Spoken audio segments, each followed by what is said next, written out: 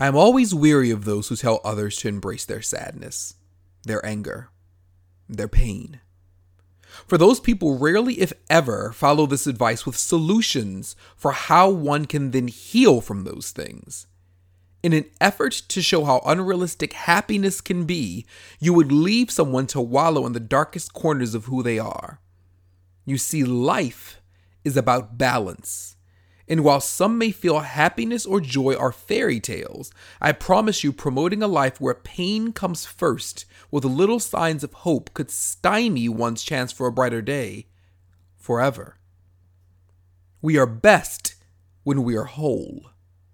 Your sadness and happiness exist together, creating a balance that makes you who you are. Never shun one for the other. Allow yourself to mourn, to be angry, to feel rage. But know this, you get to be happy. You get to laugh. You get to smile.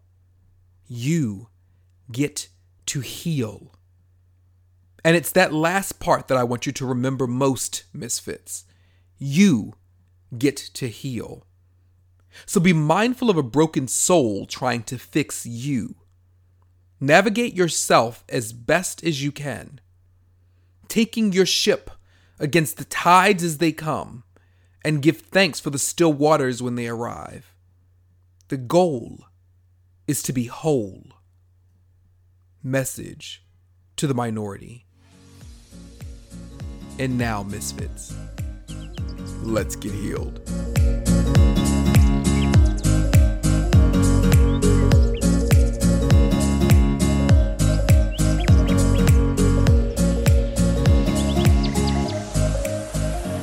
Welcome to The Healing Space, a Black and queer mental health podcast geared toward proving there's more than one way to heal. I am your host, Sensei Raven Akundayo. And take two, that's what I'm gonna call this, take two. About 2 months ago, I attempted to conduct this interview with my dear friend and brother, and it ended up not happening, but everything happens for a reason. So there's a purpose for why we're doing this now. So my co-host this week, once again, like I said, is a dear friend, a brother to me, photographer, filmmaker, and this brother is doing a lot of major things in the city of Baltimore. Mr. Daryl Taylor, welcome to The Healing Space, bro. Thank you, my brother. I am so happy to be here. I'm happy to be doing this for the second time. Right. So tell the truth or shame the devil. I messed it up. So Misfits, every now and then, even a professional makes a mistake. We attempted to do this one time before, a couple of months ago, and unfortunately, I didn't hit the record button. But it's not that simple. The device that we were recording on requires you to hit the record button twice. And I hit it once, and I didn't realize until it was all over with that that's what happened. So everything happens for a reason, and we're going to do it bigger and better this time. When he told me, I was real chill about it. I was real chill, but it was like, I was embarrassed. That was a great conversation, though. Yeah. It was great. Yeah, I was but embarrassed. The good thing about us is that it's nothing for us to have a great conversation. Yeah, of course. Yeah. Which brings us to the topic, which is actually different. And that's why I'm saying everything happens for a reason. Because the topic is actually different from what we talked about last time. Yeah. So this episode, as you guys were able to see from the title, is Black Men Matter. And I know for some people, that's going to make some eyebrows raised. Some people are going to feel some kind of way, you know. On the flip side, there are going to be some people who are very happy that we're having this conversation. For those of you, if you know either of us, you know the work that we put in, especially when it comes to Black men. And there have been a lot of events that I've held that have specifically been focused on Black men, you know, especially when it comes to the healing space. Right. Before I moved from here, as a matter of fact, I'm on location in Baltimore, y'all. I forgot to say in the beginning. Back home.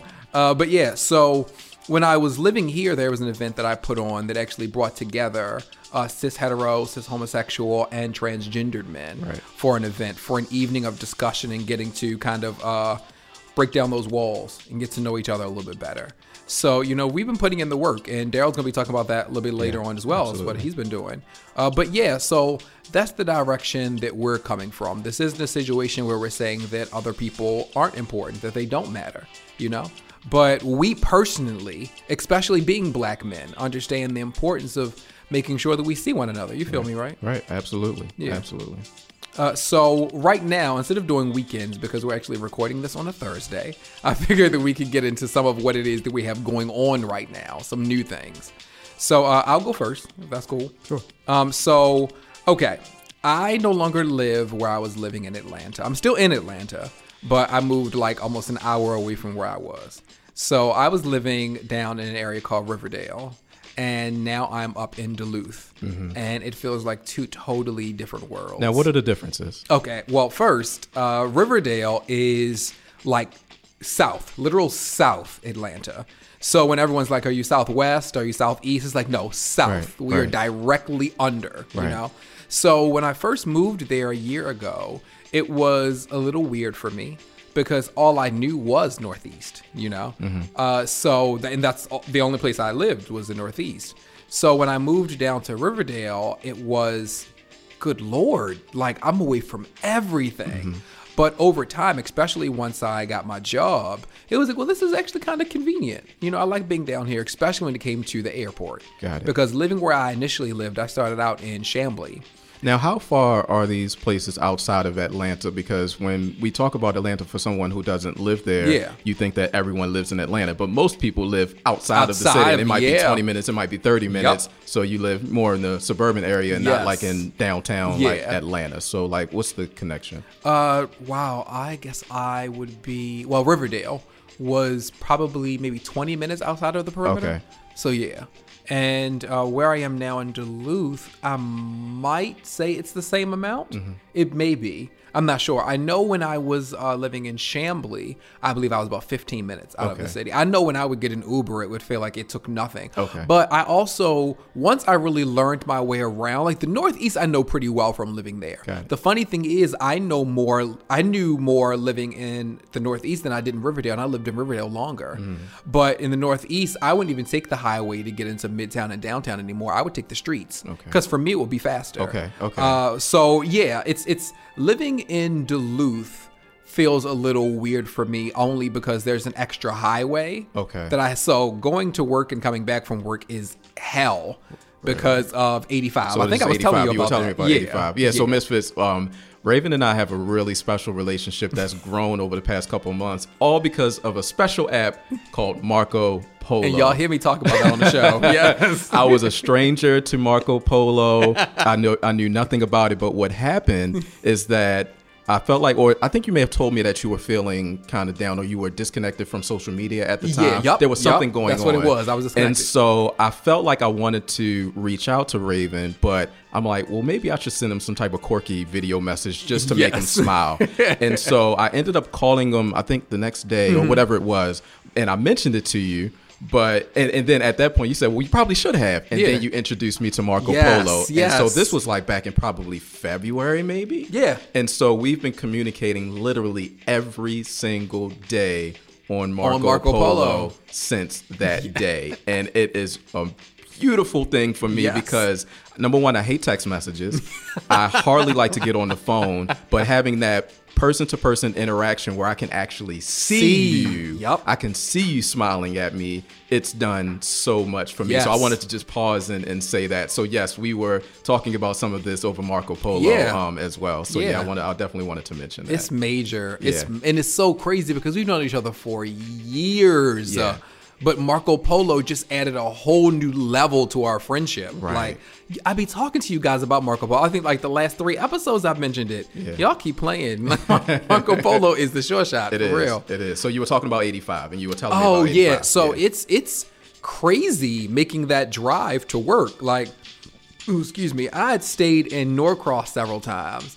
And leaving Norcross, I pretty much go straight for 285 to 20. So that's easy in the morning. And actually going back home, it's still easy too. I would say probably the most traffic I run into is when I'm getting off my exit in Norcross. That's probably the most traffic. However, with Duluth, it's a totally different beast because 85 does not play with your life. And 85 will teach you patience. It'll force you. A few times I've been to Atlanta, or driving in Atlanta, I definitely remember 85. The first time I drove to Atlanta from Baltimore, I drove overnight. So I left like maybe 9 o'clock in the evening or 9 o'clock at night. Mm-hmm. And I may have gotten there after taking a couple rests. I may have gotten there like maybe 7 o'clock in the morning. Yeah. And I hit so much traffic on 85. Like, it was a nightmare. So this was the end of my journey. Yes. And I ended my journey in And that's what traffic. happens. 85 will make you catch an attitude. For real, to make you catch a whole attitude. Yes. And it just contributed to my anxiety in a way. Oh my God. Like, I've literally I ran away from Atlanta. Wow. Mostly because in the last couple of days, it was because of 85. Yeah. Like 85 just wore me out. That's what 695 here in Baltimore does to me. 695. At one time, I had my kids in a private school that was probably about 17 miles away from my house. Yeah. And so I'm self-employed, and you guys will hear more about that later on in the podcast. But I was responsible, of course, for taking my kids back and forth to school. Yeah. So I would have to get on 695 literally 4 times a day, taking them to school, coming back to the house afterwards, and then leaving back in the afternoon and bringing them back. So I was on 695 in traffic literally 4 times a day. It was a nightmare. I can only imagine. Jesus. Was a nightmare. Wow, you said 4. Yeah, so traffic will do it to you. Yes, it will. Yes. It is. I always tell people, if you ever want to see a different side of me, watch me drive. And I've been working on it. I can attest to this. Marco Polo. I can attest to right. this. He has been on Marco Polo with me when I've been driving a very different side of me. I remember one time you there was something that happened in the middle of your journey. I think it may have been getting home. Yeah. And you had complained about it, and you just said, Jesus. I cracked up so hard. Like, Raven becomes a different person in the car. I can't. There is no space to hit any type of yoga pose or flow.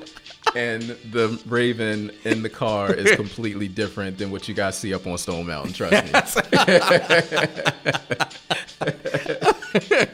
So the other thing I was going to talk about, we kind of went into it, is that I'm here in Baltimore. Right. And I came because my mom's birthday is actually Mother's Day. Yeah. So I came up here to celebrate with her. However, it ended up going from a situation where I was coming up here to celebrate my mom's birthday to becoming a legit vacation. Okay. Like, the closer and closer I got to actually leaving. And Daryl knows, because I talked to him about everything. So he knows what it is that I've gone through as far as what this trip initially looked like to where it is now. Mm-hmm. And by the time I got to the point where I'm sitting right here, this is a vacation. This is a big, huge woosah that was needed, And it's two things. One, being on my own now in Duluth is a deep exhale that I really needed.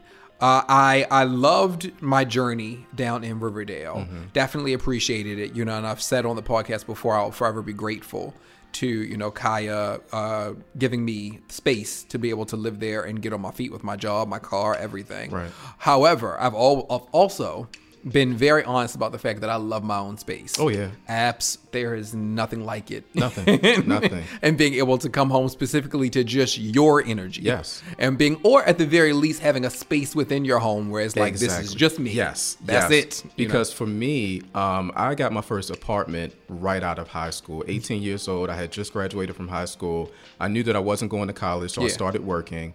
And I got my own apartment that same December. So I graduated in May, got my own apartment that December. So until the time that I got married, I had never had a roommate. I had always had my own apartment. So now, being married and having 2 children, I have to carve out those spaces in my house where I can just be to myself, to my thoughts, listen to my music. Because having my own personal time and space is very important to me. Very important. Now, not to begin to make this a whole conversation, an episode about marriage, but was that a conversation that you had with her? Or was it kind of understood between the two of you that you would need to have your own personal spaces? Or I think that it's a conversation that ended up coming up from time to time. I don't think it's anything that I said up front just to let you know, that sort of thing. It wasn't that. But, being married, it's a journey. Yeah. And you start to learn things about each other. Yeah. So oftentimes what can happen is that you may see a certain behavior and you may assume that it's something that it isn't. Yeah. So if you see someone off to themselves or in a corner somewhere, you may think something's wrong. Right. So it's probably in those type of scenarios where she may have assumed that something was wrong. And I'm like, well, no, this is just me. I'm in my space chilling, right now. I'm just chilling, completely content. Nothing is going on. I just, have to have my space. Yeah. So I don't think that there's anything that I prepared her for. Yeah. But just through observation and possible assumption, I've had to explain that, sometimes I just need to be to myself. Yeah. Yeah, absolutely. I listen, because I feel like with us talking about Black Men Matter, that's not going to come up during that conversation, but I feel like I need to have you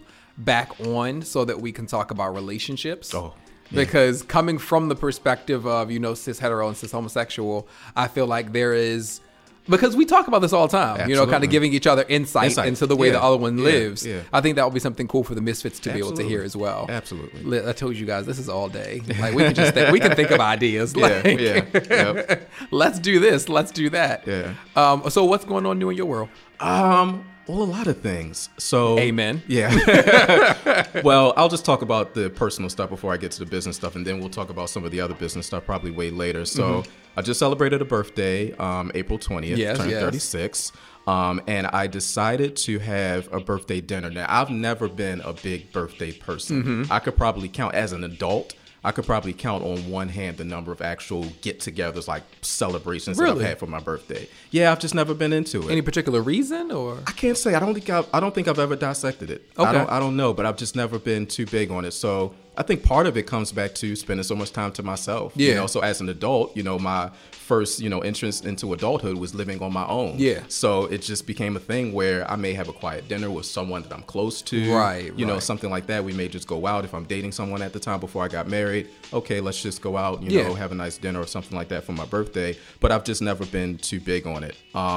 So I decided that I wanted to have a get together with my closest friends. Unfortunately, you were, of course, down in Georgia, so you couldn't make it. But I have been through a lot over the past 18 months to 2 years, losing family members, going through different personal struggles. And I feel like I'm in such a great place now. Yeah. And a lot of the reason that I'm in a great place is because of the people close to me that showed up for me in major ways throughout that time period. So for instance, and we'll talk about more of this later, but I lost my father back in 2017. And I've been a person that would show up for other people in their times of need. But this was a time that I didn't know what I needed. And I had people show up for me in very intentional and also patient ways where they understood that I didn't know. Yeah. Because for the first 24 hours, I didn't answer my phone. Yeah. At all. People were sending me text messages. People were calling me out of the goodness of their heart. I didn't want to talk to anybody because I didn't understand how I felt. So I didn't want to be in a position to have to try to explain something to someone. And I don't know how I'm feeling. But one of the things that stuck out to me the most was one of my good friends, Tyrone. He tried to reach out to me, tried to send me a text message. I didn't answer his call. I didn't return his text message. He showed up on my door. Next thing you know, I had a knock on my door. I opened up the door and it's Tyrone. Yeah. He's never done that before. But he said, man, I couldn't get in contact with you. I just need to see that you're okay. Right. He came in the house. I sat with him. I broke down crying because it's still fresh. My father passed away around like sometime after midnight, the night before. Yeah. And, he showed up the very next morning. So it was still very, very raw. Yeah. And so I just, broke down. And so things like that, people showed up for me in such amazing ways that almost brings me to tears right now. And I just wanted to be there to celebrate with those people. Yeah. And so we had a nice, quiet, chill dinner with myself, a couple of close friends, their children. We all bonded. I talked about how much they mattered to me. Because one of the things I've learned about family, and I won't go too far into it, but one of the things that I've learned about family is that you choose your family. Your relatives are who you're related to. Yes. But oftentimes people have relatives that if they weren't blood, those relatives wouldn't have chosen them. And you wouldn't have chosen those relatives. Facts. So I have people that are not related to me by blood, but are far closer to me than people that I even grew up with in my family. Yes, I agree. And that's the real truth. So, I wanted to express to them just how much they meant to me and how I not only see them as friends, but I see them as family. And so it was a very special dinner for that reason. So that was great. I really enjoyed that. Like I said, very chill, enjoyable. That was amazing. Yeah. My mother's birthday is right after mine. So my birthday is April 20th. And my mother's birthday is May 1st. All this Taurus energy. Yeah, all this Taurus energy. And I'll tell you what, I'll never forget when I was working in corporate America. I was so busy. My birthday had passed. And it felt like I snapped my fingers. I looked up and it was May 2nd. And I had forgotten my mother's birthday. Wow. That was one of my lowest moments in my life because when I finally called her, because I didn't talk to her at all on her birthday, and I called her the next day, and I said, Mom, I'm so sorry. And I could feel the hurt in her voice that I had forgotten her birthday. Yeah. So I say all that to say, as soon as my birthday hits, I'm automatically thinking about my mother's birthday now, because I will never let that happen again. So my mother's birthday was May 1st. And we ended up going to a new jazz club in Baltimore called Keystone Corner. Yeah. And we were able to see the legendary Ron Carter, a legendary bassist who's played with everyone from Miles Davis on up or on down. We got to see his trio play. Yeah. And my mother, it was a surprise for her. She knew she was going out, didn't know where she was going. She was down for the surprise. She just didn't want a surprise party. Right. And so it was myself, my mother, and the kids. And, you know, my wife wasn't around because she wasn't feeling well. Yeah. So we had a great time, you know, and my mother was really pleased, and, you know, she enjoyed the music, enjoyed the company. We made some new friends and talked to people. It was great. Yeah. So I say all that to say, you know, the past few weeks have been times of celebration and acknowledgement, because May is a special month because you have my mother's birthday, you have Mother's Day, Desiree's birthday is May 25th, Gemini. Oh wow. And our wedding anniversary is May 26th. Wow. Yeah, so all of that occurs in the month of May, and my birthday is on the tail end of April, so that whole time period from April through the end of May is like family time, and all that stuff. So yeah, good stuff. So that's what's going on personally. Professionally, I am working on a couple of special projects. So as a photographer, I felt like I had reached, I don't want to say a ceiling, but somewhat of a point where I want to do more work that matters and tell stories. And I look at the work that I do in terms of photography as being, photography is a medium, you know, it's a form of expression and art. And, you know, it's a mechanism to create art and tell stories and all that stuff. But what I've found is that there's other stories that I want to tell that I'm not able to tell through photography. Yeah. So that's why I've moved more into, you know, video content, filmmaking. And so I have a couple of projects that I'm working on right now that I'm really excited about. One of which is some content around Black fatherhood. Yeah. So I have a documentary that I'm working on that we can talk about. But in addition to that, leading up to the documentary, I'm going to be putting out some original content, you know, to social media, to YouTube and all that related to Black men, fatherhood, telling stories. And so I got with a group of guys, 5 guys, this past Saturday, and I put them on camera, put a microphone in front of them, and they told me their stories, their fatherhood stories. And it was by far probably, if not the most powerful, one of the most powerful things I've ever done as a professional creative. These guys, they all knew each other. So it's a collective of guys that know each other from church and other ways. But they are all married. They're all fathers. They do couples trips. They bond with each other. They have an ongoing group chat where they talk about stuff. And I was talking to one of the guys recently. He said they have one group chat. They'll keep it going. Then they destroy that group chat and create another one. Got to destroy the evidence because there'll be stuff going on in that group chat. You know, so these guys are very much connected, but they all have different stories as fathers and as husbands and as sons, you know. And so we had one elder, which was the father of one of the guys, and then the 4 guys. And one at a time, I had them in front of me, and they just told me about their journey in a brief way, but told me about their journey in fatherhood and some of the things that these men said. Oh my gosh, they were so honest. Yeah. And what I found, which says a lot. Not to cut you off, but when you were telling me about that, like I told you, says a lot. Yeah. Because a lot of men don't always feel like they have safe spaces to be able to be that vulnerable. Yes. And what I found, because I do a lot of interviews, I conduct a lot of interviews because I do corporate content, and I'm always talking to people, I'm always interviewing. But when it comes to more personal stuff, what I found even more so recently is that there are often people who have things that they want to say, things that they want to get off their chest, but they don't have, I'm putting air quotes up, they don't have a reason. Right. And they don't have a safe space to release this stuff. Yeah. So it's stuff that people are holding on to. For my documentary, I interviewed my brother, and he told me things that I never heard before. Yeah. And I lived with this man. You know what I mean? And we grew up together, close. We were only 2 years apart in age. Yeah. And there were things that he told me that I had no idea that he felt.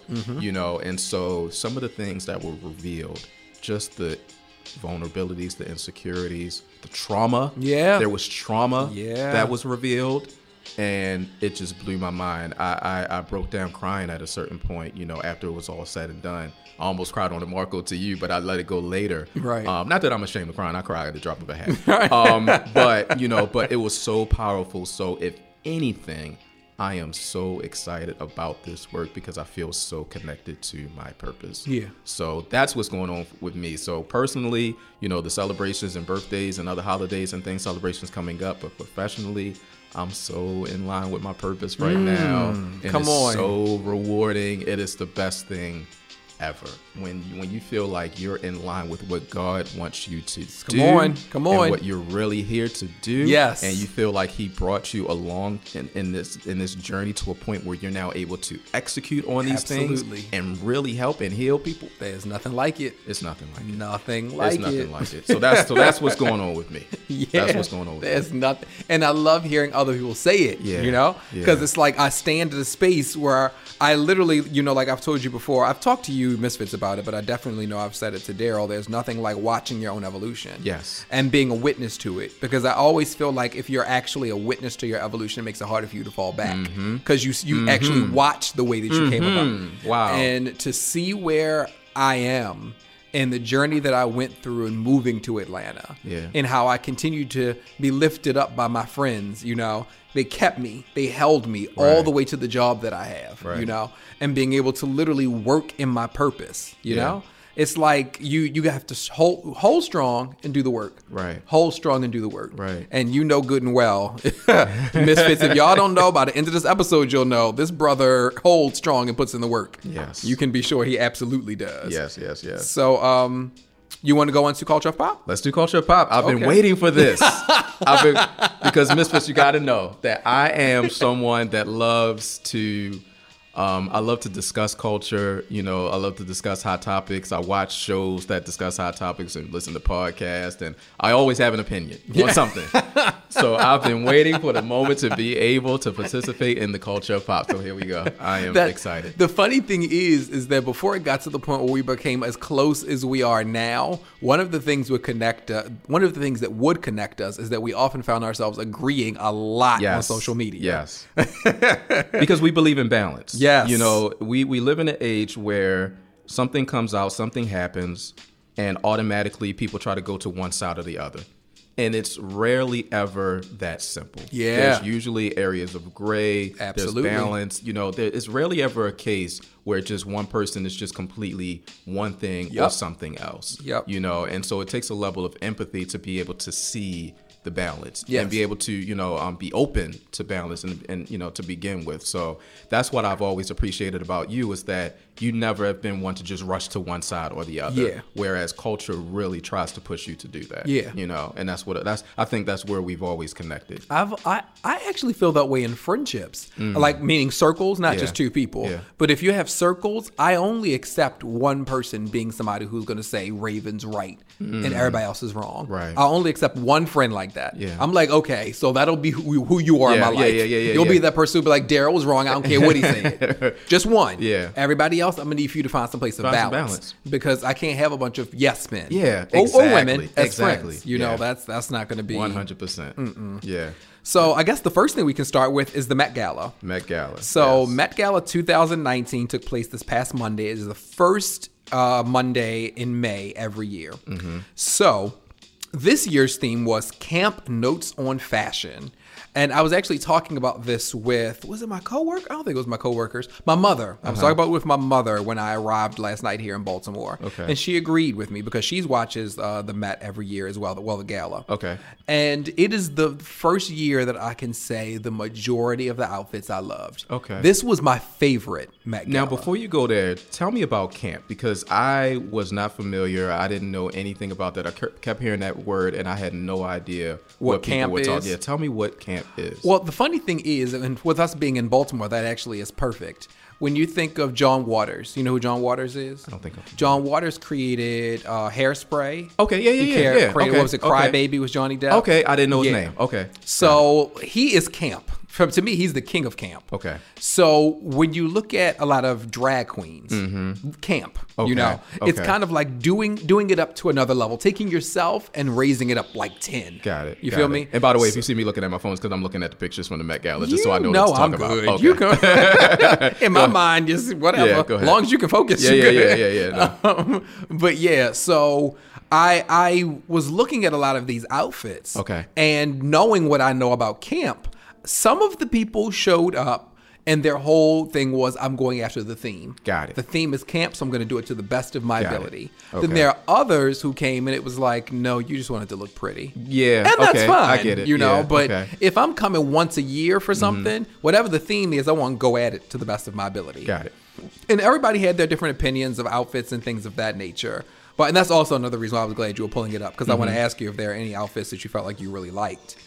Okay. Yep. I know for me, a lot of I'll let you go first. What are some of the outfits that you like so far that you've seen? Well, I guess just to preface, I've never been someone that's been big into fashion, high fashion and extravagant fashion.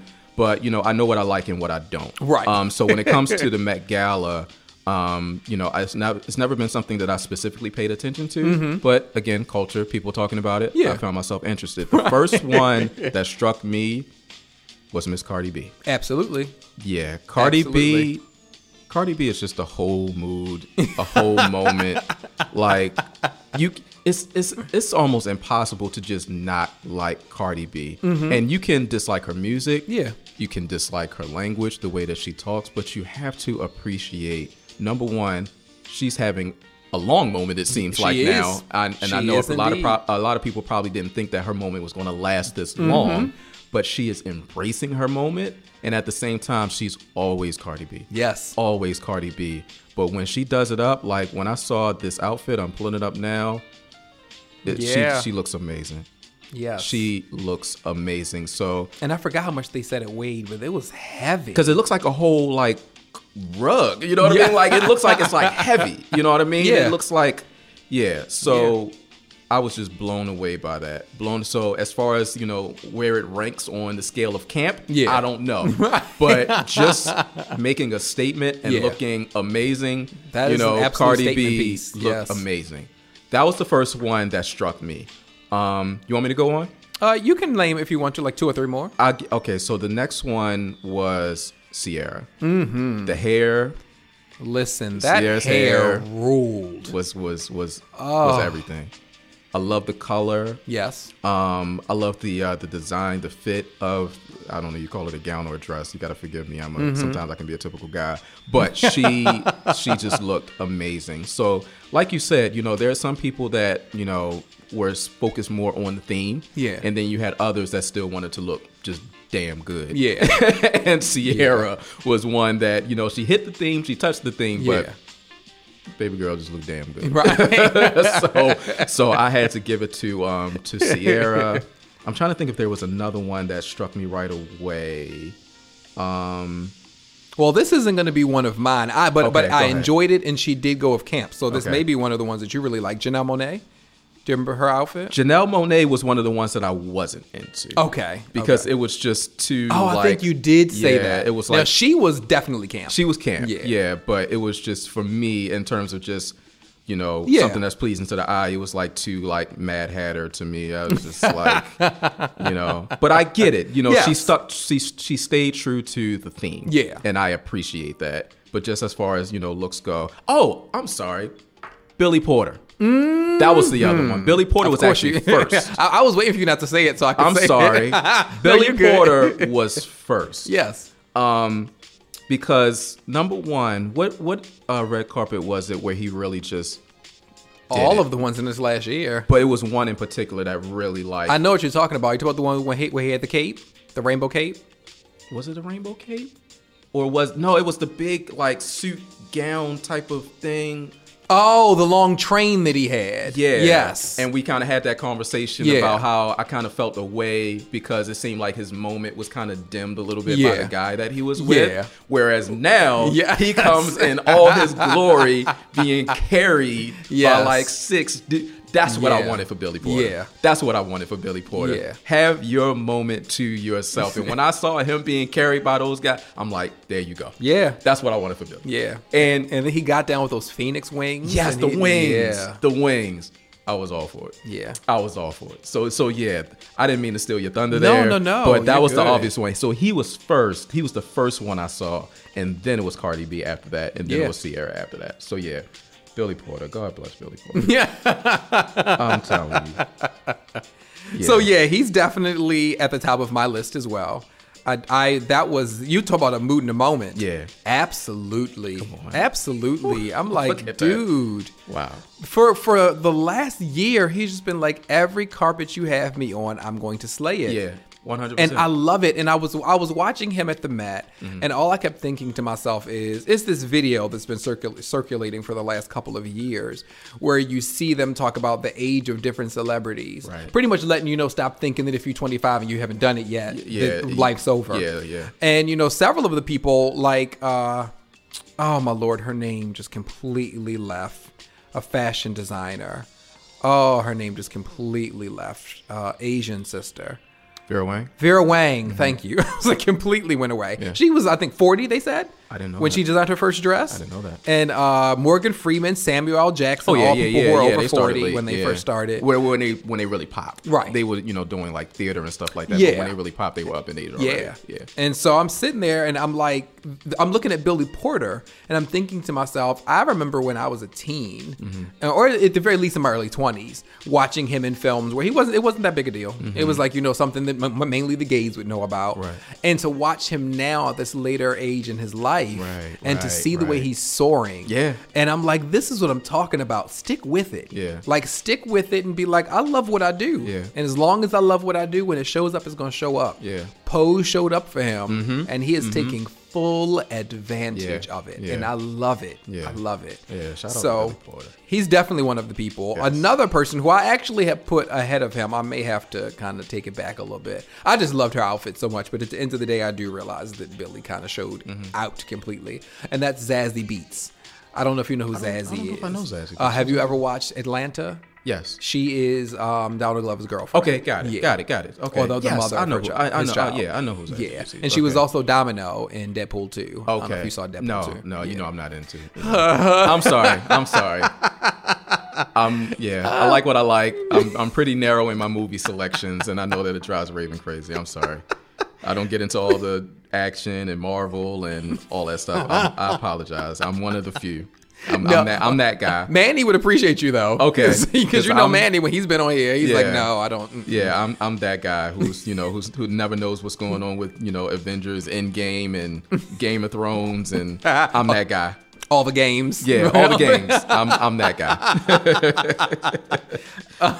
But yeah, so Zazie, she showed up in half tuxedo, half bride's gown. Okay. So it's like she had a veil that went over her face. I saw that. Okay. Yeah. Oh my Okay. God. Just it was so beautiful the way that it was set up. And the funny thing is, she had like groom in the front, bride in the back. However, Michael Urie, Urie, Michael Urie, who used to be on Ugly Betty, he came with an entirely different feel on almost the exact same thing. Okay. So he did a bride and a groom, except it was split right down his face. Oh wow. So he had a tuxedo on one side and a bride's gown, which I believe was pink. Or it was like a prom gown. Maybe that's what he was going for, because it wasn't a bride's gown. It was more like prom. Okay. Like it was a tuxedo for the prom and then prom dress. But my mother, and it was so funny because she pointed out, she was like, wait a minute, he made a mistake. He didn't shave the side of his face where the dress is. And I said, no, Mom, he actually did the opposite. The side with the tuxedo was very glammed up. Okay. However, the side with the prom dress, he had tattoos. He had a 5 o'clock shadow. Like, I was like, no, he was going for that. That's he what was his giving intention you was. exactly. Got it. Exactly. Got it. So I thought that was really awesome. Got it. Who else did I love? Sierra was amazing, but what I loved about her was the video she filmed before, and she was kind of like in the 70s get up. And if you haven't seen it, you have to watch it. Okay, I She didn't had see that. Afro puffs, and she was with big. Now y'all have to forgive me, Misfits. I know you're gonna get on me, but I'm somebody who's very anal about spelling. So I think y'all call her Big Frida. Yeah. But her name like looks Freedia. like Freedia. Yes. So it bothers me every time. Because I'm like, is it people's accents? Are they just saying her name too fast? I don't know. Or is it just Frida? I think it's Frida. Okay. Because I know that she's from New Orleans. Yeah. So, but I don't know how people from New Orleans pronounce DIA. Right. So I can't confirm or deny. Right. So I don't know. Well, they did a video which made history. It was the very first time that there was one ever twerking done on the steps of the Met Gala. But like they were wearing it out. It was one of Big Frida's beats, and they were dancing and going up and down the steps. And I lived. I was like, that's what I'm talking about. A lot. Oh yeah. Okay. Yeah. Because I only saw like just pictures of different people. I didn't see like the whole experience. Well, no, you saw the actual experience itself. This is beforehand. This is before. This is before people showed up because she had on a totally different outfit. Got it. Okay. She had on, it was kind of like a black jumpsuit. Got it. But oh my God, that was so awesome. I was like, yes. Yeah. Of course, you know, I forgot the actual title that they gave them. I'm going to say hosts, even though that wasn't the actual title they gave them. Dude from, I've completely forgotten the band. It was a guy group that came out some years ago, white guys. And they ended up becoming like real big. Panic at the Disco? No. They're from the UK. Oh, they're from the UK. And guess you see I wasn't into him. Zayn was a part of the group, but he was the finest one to me, so that's why I remembered him. Oh, okay. I think his name was Zayn Malik. But he's the only one I remember. But one of the other members, he was one of the hosts. Okay. Lady Gaga was a host. Serena Williams was a host. Now, talk to me about Lady Gaga. I'm not sure where you're going, but Lady Gaga, she switched her outfit like four times. Okay. And so that's the direction I was going in. Okay. I wanted to, give props to the other hosts, but say that she started it off. She started the night off. And she started out in this huge, ginormous pink ball gown. As Lady Gaga would. And indeed. Yeah. But she stepped out of that into a really pretty, like, I guess it would be like maybe a black cocktail dress. Mm-hmm. So she was in that, and she would kind of make her way up the steps, but then come back down again. You'd be like, what's about to happen now? So then she took that off, and no, I think the pink one, it was a pink cocktail dress under that. So I don't know what you would call the dress she had on before that. Mm-hmm. But she went from big pink to big black to slimmer pink. Okay. And then she took that off, and she just had on like undergarments and lace. Okay, wow. And so that was black. So she stopped with that. But it was all, well, I mean, I feel like the very last outfit was more camp than anything. Okay. But yeah, like she did it up as you knew she would if she was going to be a host. Of course. She was going to give it to you. Of course. I'd be remiss if I didn't mention Katy Perry and the fact that was absolute camp with those candles. Let me pull it up too. Giving her best. Oh, yeah, the candles. Yes. Yeah. Okay, yes. Giving her best Lumiere impression. Yeah. Yes, indeed. Yeah. And even had the chandelier in her head too. Yes. Oh, wow. Yes. Yeah. But there are a lot of people who were going to leave out because, like I said, unlike most years where I feel like you only have a handful of people that really stand out, this year stood out big time. And I think the reason why it did is that you notice there were several people like Rihanna, Beyonce who weren't there. Right. Yeah. Right. So I'm like a lot of people who would kind of take away a lot of the spotlight because everybody would be on them weren't there. So it freed up space for a lot of other people to really show up and show out. Well, after Coachella, Beyonce deserves a break for life. Like, she can skip everything for at least the next 10 to 15 years if she wanted to. But see, here's the thing. She clearly agrees with you because Coachella was over a year ago and Homecoming just came out. It just came out. So a year later, she was like, okay, I'm still not giving y'all nothing here. Yeah. And you're going to love it. Yeah. And you're going to deal. And everybody was like, of course we will, Beyonce. We will wait for you. We will listen. Yeah. And then she'll just show up randomly on December. Yep. Like, she'll be like a random December 13th. Yes. Oh, well, actually, knowing her, it'll be December 4th. And she'll be like, hey, there you go. Here's a new album. Here's a new album. Here's a tour. Nowhere. Yeah. Because I felt like it. Yep. Yes. Yeah. And everybody be like, thank you so much. Okay, so moving on to the next. Yes. What you want to talk about with Aisha? Oh, Miss Aisha Curry. Aisha. So Aisha Curry has been all over social media or dragged all over social media for a comment that she made in a very vulnerable place or from a very vulnerable place on Red Table Talk. Yeah. So the Cole Curry clan, you know, the wives of the Curry basketball players and Steph Curry's mother and everything like that, they were all on Red Table Talk talking about their experience as being part of, you know, this whole NBA wives type of, you know, ordeal. Yeah. And so Jada starts to talk about the whole groupie experience. And one of the comments that Ayesha Curry made in a very honest way was about her own insecurities as it pertains to the groupies that are after her husband. Yeah.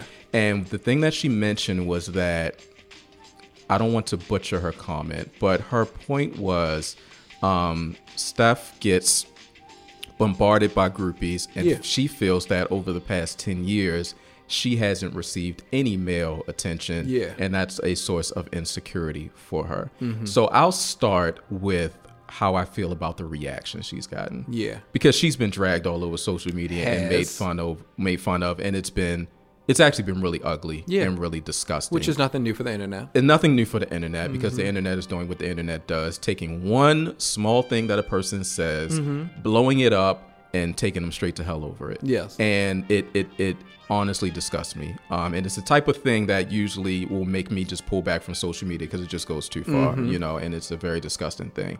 So the backstory, or part of the backstory of Ayesha Curry, is that there's a certain segment of people that have a huge problem with Ayesha Curry because either she presents herself as, or she is somehow viewed as this perfect woman with the perfect life. Right. So, and she's light skinned on top of that, and has a light skinned family and a whole, like, you know, light skinned husband, whole light skinned family. Yeah. Everybody that was on Red Table Talk was light skinned. Right. You know, so there's that. You can't gloss over that.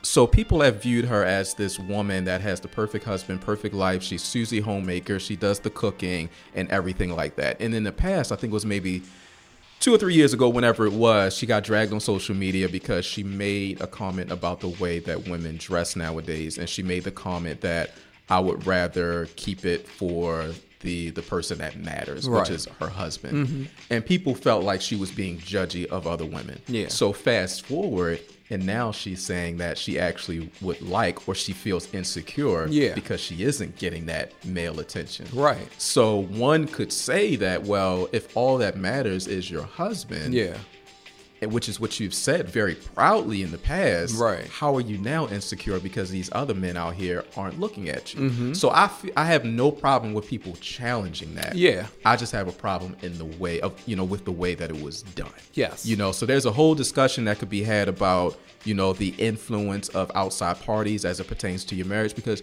everybody wants to feel that they look good. Absolutely. Everybody wants to feel like they can turn heads. Yeah. But when it becomes a source of insecurity for you, where you're taking notice that other men outside of your husband aren't looking at you or noticing you as much, that can get a little uncomfortable. Yeah. You know, because I always try to relate things as to if the other, you know, if the opposite sex would have said something like that. Yeah. So for instance, right? You have Angela Bassett. Yes. Amazing. Compliments all over the place coming from women and men. Right. She has male and female groupies. Does. Right? Her husband is Courtney B. Vance. Yeah. I don't think Courtney B. Vance has any groupies. Right. So if Courtney B. Vance came out and said, I feel insecure because my wife gets all this attention, and I don't have any other women giving me attention, everybody would look at Courtney and say, but you got Angela Bassett. Right. What are you talking about? Yeah. So with that said, I'm not too upset that people are calling Ayesha out for that, because you have a great husband, you know, and you admitted that he doesn't give that attention that he gets any sort of play. Yeah. You know, he's not worried about those other women. Yeah. So he's a God-fearing man. He's taking care of his family. He's a basketball player. She didn't say that he doesn't give her attention. She doesn't say that. He didn't say that she doesn't make him, you know, I mean, he doesn't make her feel special. Yeah. So you seem to be good. Now, that said, you still are entitled to your insecurities. I think the only problem is she said it publicly. Yeah. It's okay to feel a certain way about yourself, because it's probably more that goes into it than just the fact that she's not turning heads. Right. She may feel insecure as it pertains to the women she sees going after her husband. It could be something, you know, have something to do with the fact that she's a mother, and it's typical for women to start to question themselves. Your body has changed. All that is very valid. But in one statement that's made publicly, if you just simply say that, you know, I'm insecure because I haven't gotten any other male attention, it just doesn't, it won't end well. Facts. And Facts. it won't end well if in the past you have criticized other women for what they do for the attention of other men. Yes. And that's what it kind of comes back to. So again, balance. I see both sides of it. Yeah. You know, I understand the criticism. I agree with some of the criticism. I don't like how the criticism has been delivered. And the weight of the critic, like they have taken her, oh my gosh. Yeah.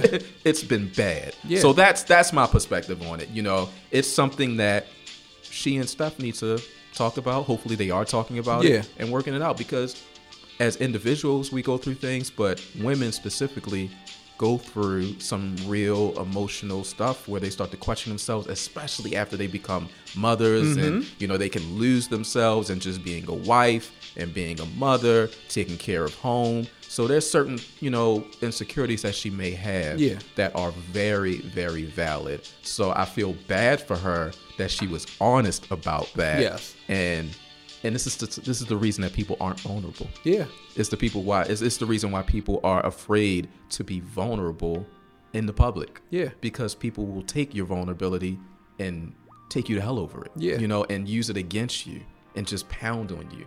And that's what's really sad about it, because other women probably have similar feelings. They may not articulate it in the same way, but now they're like, I ain't, you know, saying that. Look at what they did to her. Yeah. So that's the problem that I have with it. She had a moment of great transparency, and people decided that they were going to vilify her for it. Yes. And I'm glad that you showed me the video, because I had seen people's opinions all over social media and was like, okay, well, I want to be able to see it for myself so that I'm not just speaking out the side of my head, side of my neck. But when I watched it, all I'm sitting there thinking to myself is, she just had a moment. Yes. Like, And it was literally just a moment. Yeah. It wasn't a whole conversation about it or anything. It was literally just a moment. That moment. It was a moment. You know? And then afterwards, you know, some of the women who were there were like, oh, girl. Some of the people was like, okay, I get where you're coming from. Yeah. It's like, but everybody's like, the thing is that, like, for me, I get it. I get where she's coming from. It's human, you know? And you just have to take a step back. Like you said, have a conversation with your husband. Right. Because it's like, it could also be jealousy. It's like, all right, he's getting this attention from women. I want this attention from men. Exactly. I know a lot of people who have been in relationships, gay, straight, you know, have been like, I just want to feel loved. Yeah. That's all. Yeah. I just want to feel like somebody actually desires me. me. I get that you're my husband. I know you desire me. But if I walk out this house with these jeans on, am I going to get anybody whistling at me? And sometimes people need that. Yeah. You know? And we don't get to say whether it's right or wrong. Right. We're not them. Right. That's them and their experience. Right. For her, she could be sitting back like, even though you don't, meaning Steph, you don't, you know, fawn over these women like, oh my God, thank you so much for these compliments. You want to come back to my room, blah, blah, blah. Yeah. Even though you don't pay them any attention and you don't care, even though you know you have me, you at least get that. Yeah. You get that. You So get your that. ego You get gets that stroked on a affirmation. regular basis, Yeah. you know? However, me, I don't get any of that. Yeah. I'm here with our kids. And a lot of times you ain't here. Right. Yeah. I'm here with our kids while you out doing your thing and, you know, cooking, doing being a businesswoman. Yeah. But yet I still don't feel like I'm desired by Right. other people, you Right. know? Right. And it's kind of unfortunate the way people are skewing this. Yes. And they're making it seem like, why you not happy at home? Right. She never said that. wasn't. She never said that. It's human. And I know a lot of people who are vilifying her feel the same way. That's what makes me mad. Right. Is that a lot of these judgy-wudgy ass people, I'm Yeah. like, you feel the same way. But the bigger thing, I don't want to say the bigger thing, but I think that something else that's going on is that when you, like I said, look at someone that seems to have this perfect life, you like to see them suffer. Absolutely. Because you like to be able Absolutely. to pull them down and say, you ain't no better You than ain't the no rest better. of us. Yup. You got insecurities like the rest of Yeah, us. So I'm yeah, not going yeah. to give you credit for admitting that. Yeah. I'm going to tear you down and make you feel even worse Yeah. because it always bothered me that people looked at you as being perfect. So I'm going to take you down too. And what I'm hoping for her, and there are a lot of celebrities who still do it anyway, but that she's doing a good job of just staying away from social media. Because, and there are levels to this, because I can speak myself. I know that there are a lot of people who don't care for me. That is, I know that very well.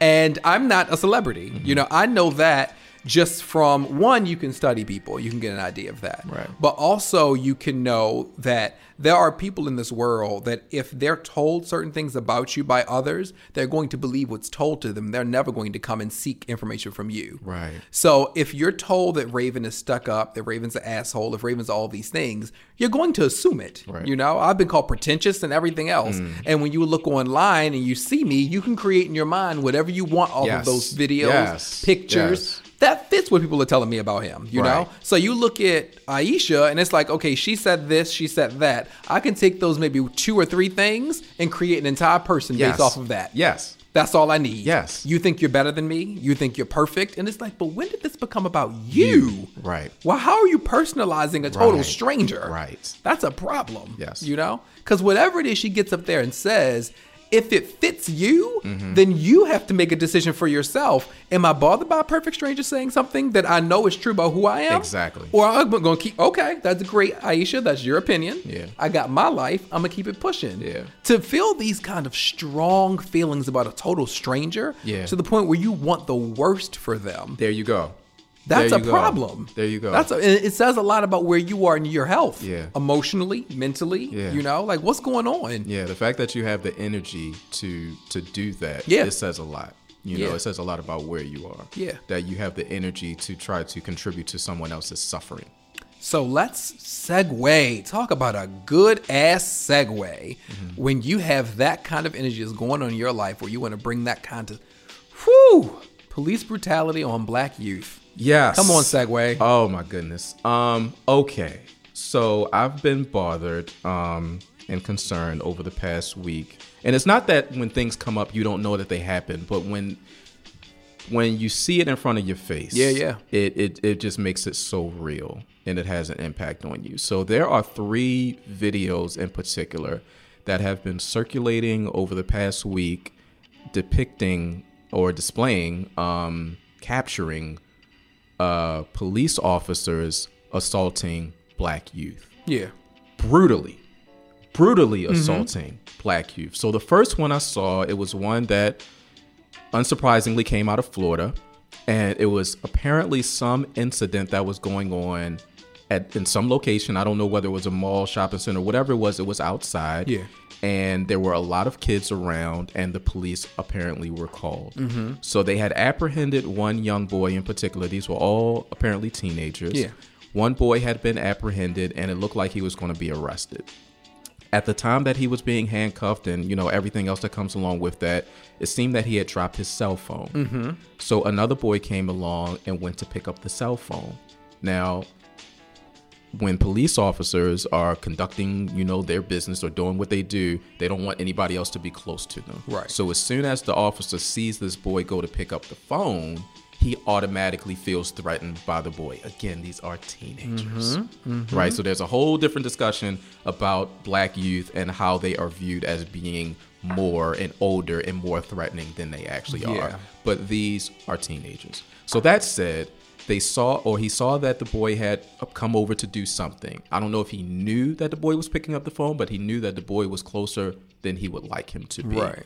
So he turned to the boy, and the boy kind of postured in a certain way to kind of like just stand there like, all right, you know, kind of what's up, you know, and automatically in a matter of seconds, he pulled out pepper spray and pepper sprayed this boy brutally right directly in his face. Now, I've been around where pepper spray has been sprayed. Yeah.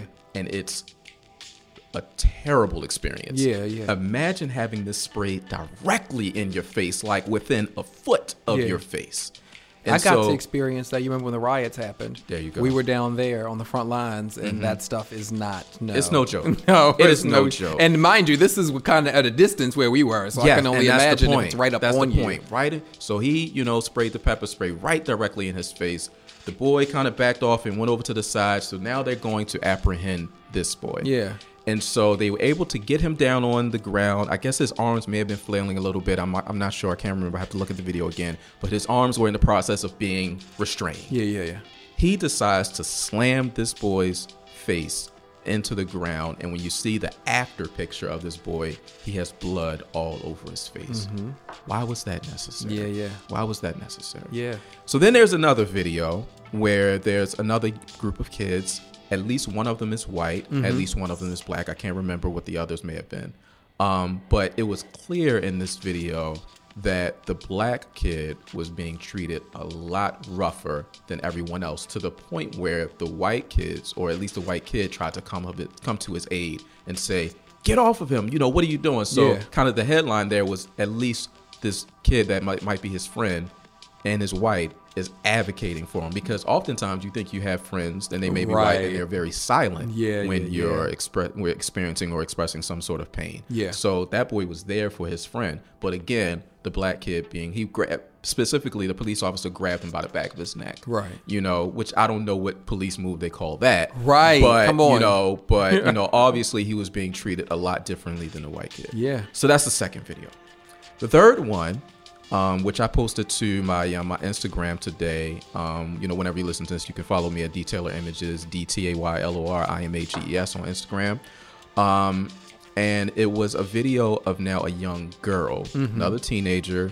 And this time her mother, it seemed like her mother was filming it. So her mother was there too. So the teenager was being apprehended for something. The police officer was restraining her and decides to pick her up and slam her face first onto the ground.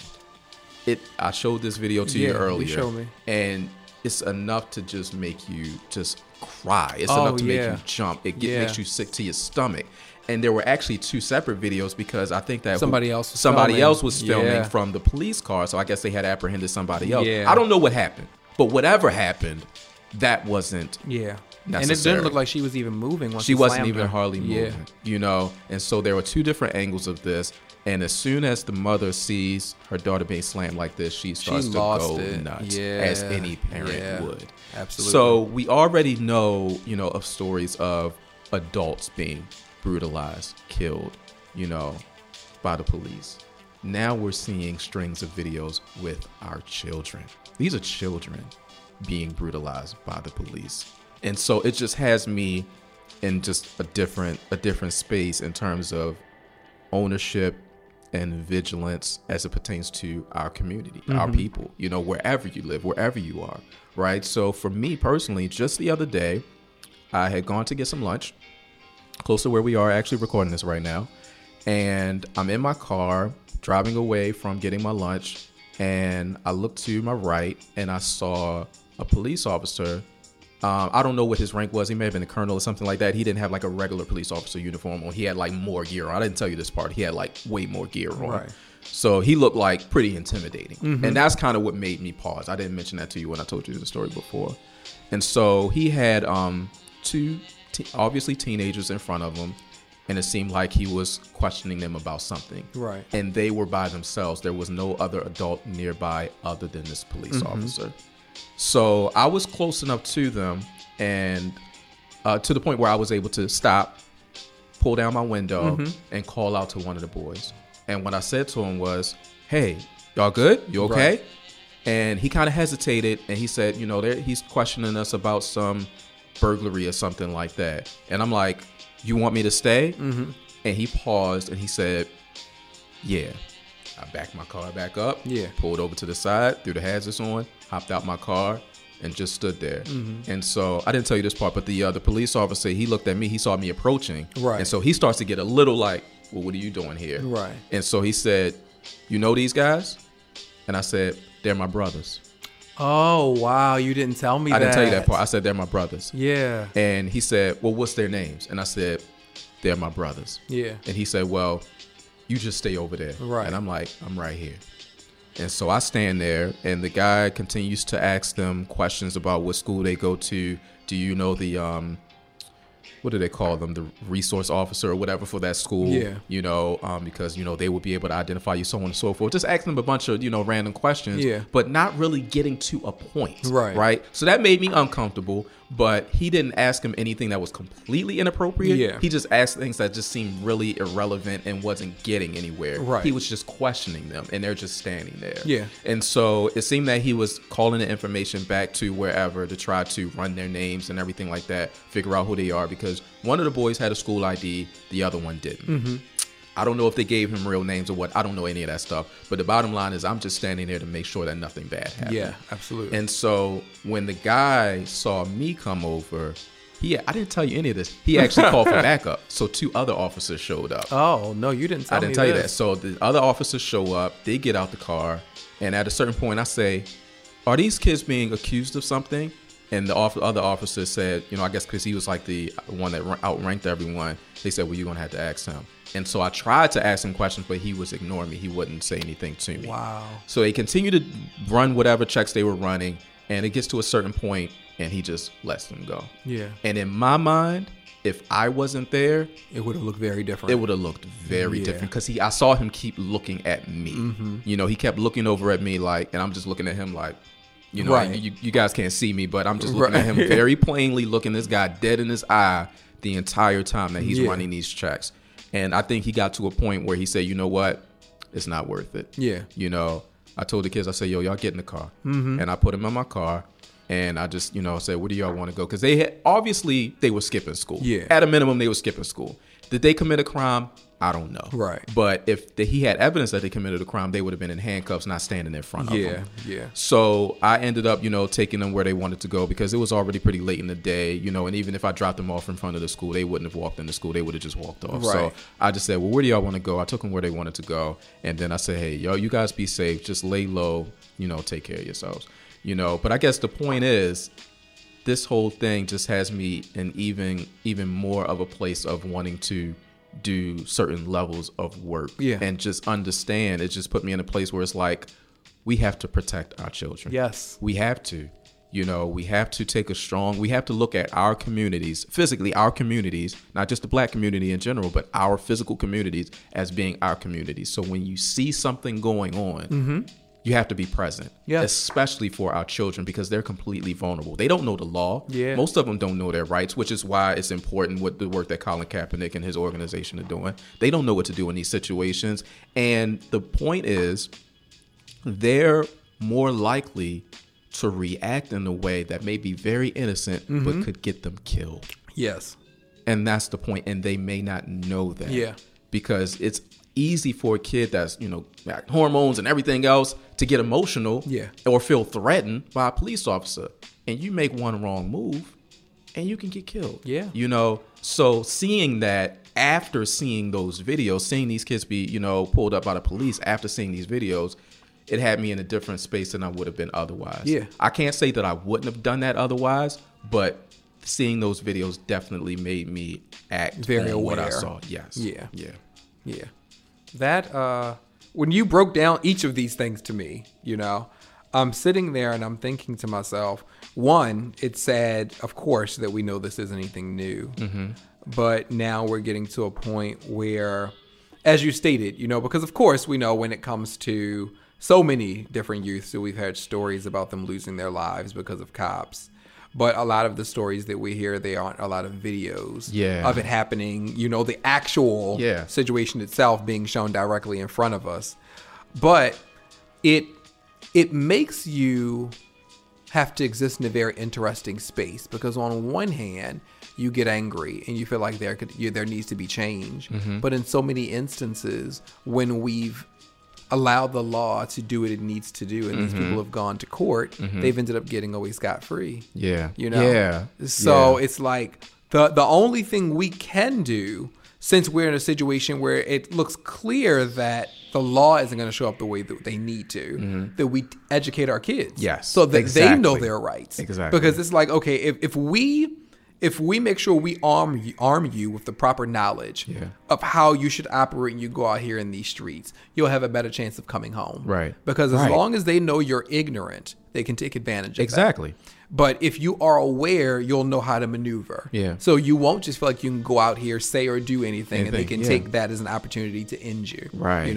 Right. And it's sad, and it's so funny that this conversation is following up off of last week's episode. Well, 2 weeks ago when we had Daniel Edwards on here. Yes, yeah. And we were having a conversation about the black cops who are out here attempting to make a difference. Yes. So I think if we could bring those two things together, one, for me, it's getting more people of color as officers in our neighborhoods. I believe very much in that. I know that's kind of controversial to people, but I know me, myself, I feel like if there are more people who look like you, who are looking out for your best interest in your neighborhoods, that will make a huge difference. Yeah. You're coming into our community and you're already feeling threatened for whatever reasons and feeling like you're going to be trigger happy, you know, because you don't know us the way we know us. Right. But then on the flip side, for those who look like us, as Daniel had said, what is it? Our kinfolk on our kinfolk. Yeah. And it's like, so then you have to watch out for that as well. Too, yeah. So it comes all the way back around to education. Yes. Making sure you're properly educated and not allowing yourself to be triggered to the point of anger so quickly. Exactly. That's exactly. it, you know? And that's one of the things that, you know, being a father, that gives me pause, you know, as it pertains to my own son, because he's very smart. Yeah. And he'll debate you. He's like me. You know what I mean? He'll answer you, you know, any question, and, you know, he'll challenge you. But, you know, I have to make him aware. Intelligence is one thing, maturity is something else. There we go. Maturity is about knowing what's appropriate for the situation that you're in. Yep. Intelligence is just what you know. Yeah. You know, so you can know everything that you want to know. You can know anything, but you have to have the maturity to know what's appropriate for the situation that you're in, and maybe it's not the time to say everything that you know. Yeah. You know, and so as he grows and gets older, that's what he's going to have to learn, because that's part of the thing that gives me, you know, concern, is that if he finds himself in a situation with a police officer and he's now arguing back and forth with a police officer, oftentimes that doesn't end well. Yeah. You know, so I have to educate him on that. You know, stand firm and know what your rights are, but then know when it's time to keep your cool. Yeah. You know, and that's really important. I think this is a great segue too, but we're going to allow ourselves to take a quick break, because this leads us into the conversation of black men mattering. Yes. Is that a thing? Mattering? Is that it is. It is. And the fourth topic we were going to talk about for Culture of Pop, I'd like to actually put that into the conversation. Okay. And begin that with Black Men Matter. Okay. So Misfits, will be right back for the conversation.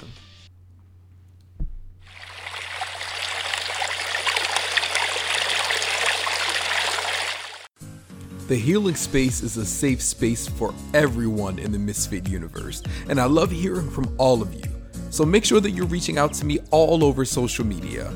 If you're looking to connect to the podcast, that's THS Podcast on Instagram and Facebook, _THS Podcast on Twitter, and our official website, thspodcast.com. If you're looking for me, that will be Scorpy Yogi all over social media. That's Scorpy Yogi. Please make sure that you guys are subscribing, you're sharing, you're retweeting, you're reposting. Make sure you're getting us out there. Like every episode. This way more people are able to find us and get their healing in. Lastly, for any questions or comments, you can email us at ths@revolutionmultimedia.com. Again, that's ths@revolutionmultimedia.com. Okay, let's get back to healing.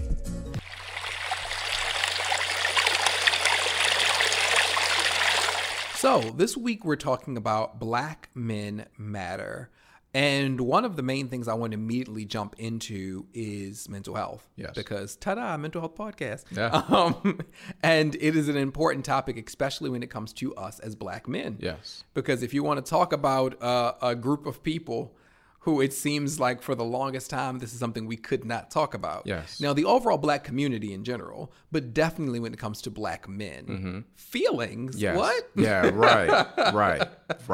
And the inability to be able to show up as our true selves does damage to our mental health. Yes. In a big way. Yes. You know, so we were having a conversation about Common in his new book. Yes. And you brought something to my attention.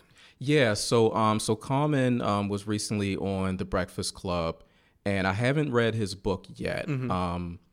I can't remember the name of it. It's something to do with love. Maybe we could pull up the name of it. But Common is always talking about love, so there's always going to be love involved. Yes. But one of the things that he revealed apparently in his book is that he was molested, apparently by a guy, by a man. Yeah.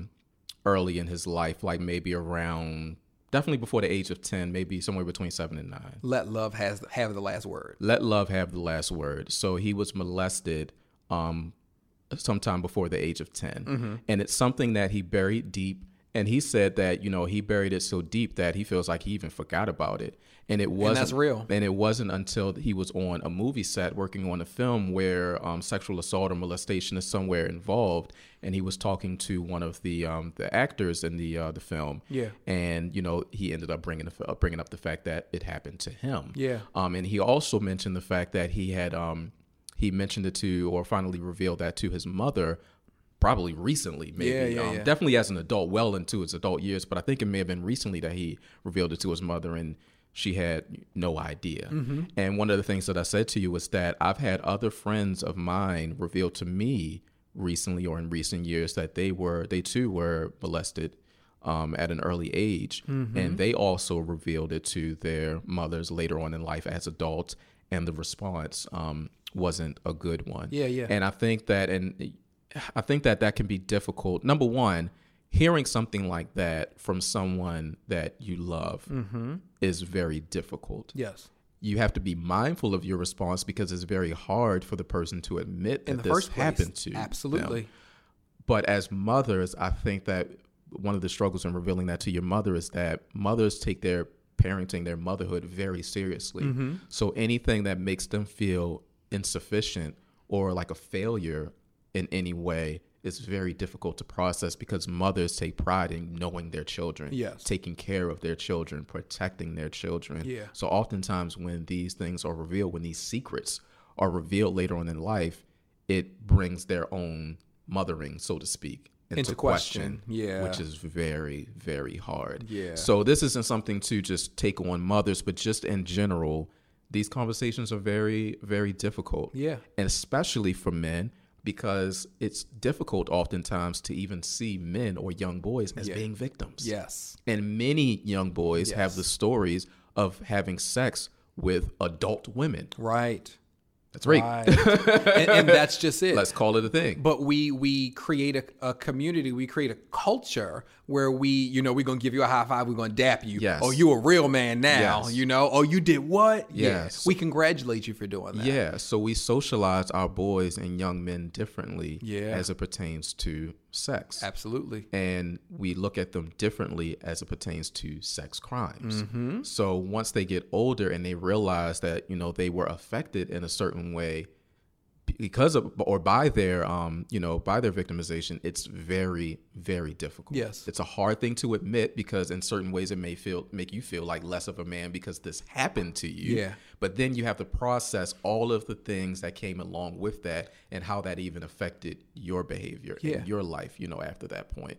So it's very difficult, so we need to have more spaces and a shift in culture to where men and young boys are able to express themselves and they're not told to just man up or they're not giving a high five for something that's inappropriate. They're not congratulated for their aggression and their anger, but they're able to talk about the more sensitive things that are bothering them or the things that have happened to them. And well, two things. One, when it comes to sensitivity, I'm so glad you used that word because one of the things that I buck against a lot are these ideas. And my coworkers will say this, and I'm feeling it getting really close to me finally having to pull them up and make a statement about this. Okay. They're constantly attacking the word soft, and it's so old school. And I actually said, sometimes I do things like I'll say things. I won't attack the actual situation at work because I'm like, I don't want this to become an uncomfortable thing for you. But I kind of hint at it. Like one of the girls who works there, she's younger and she has a very old school way of thinking. So I'll say that to her. I'll laugh and be like, you have such an old school way of thinking. So different for what a lot of millennials think. But I'm like, I'm preparing you. I'm peppering you with all these things because at some point I'm going to have to say to you, you need to stop saying things like you need to stop being so soft, because, and I mean, to her credit, she admitted about herself that, she has certain things that she needs to work on because she has a very old school way of thinking. Right. But I'm like telling your telling the men in your life that they can't be soft is a problem. Big problem. Because what is it to celebrate about somebody being hard? Yeah. About them being cold. Right. This is the exact same man who will end up backslapping you. Exactly. And you're sitting there like, why is it you can't be more soft? Because you didn't want him to be. Yeah. And his hardness, he has absolutely no idea where to take this anger. Yeah. Where am I supposed to take this frustration? Yeah. Up against your head. Yeah. Right. Yeah. No, not Yeah. right at all. Yeah. However, no one has given him enough, because I'm not putting this all on her or him, according to what relationship you're in. I'm not saying this is all you. Society has done exactly what it is you've done. Right. The only problem is you are now in his line of sight. Right. Society has told him that he doesn't have the space Right. to be able to truly emote what it is that he's feeling. Right. And now here you come along telling him the exact same thing he's been told his entire life. Exactly. You're contributing to the same toxic masculinity that can kill you. Listen. And then you're the one who's there. Yeah. You just so happen to be here in this moment. It could have been anybody. Yeah. But you're in this moment and you've been goading me over and over again. And I already feel, I don't even know half of who I am. Yeah. Because every time I'm getting ready to let him out, you tell me I'm wrong for doing Exactly. so. You know? So I wanted to transition that into the second thing, which is something you made a very good point about earlier, that you can be so traumatized that you've forgotten it even took place. It even happened. So what I wanted to speak to is one of my yoga students. Okay. And this was mind-blowing to me because I've done a lot of life coach work. Okay. And I've worked with a lot of people with a lot of different traumas. I have never seen this. I'm working with somebody, and for months I could tell that there was something wrong, because I'm like, when I go to do stretch therapy with you, you never get, and nothing that I do with them with the exception of yoga.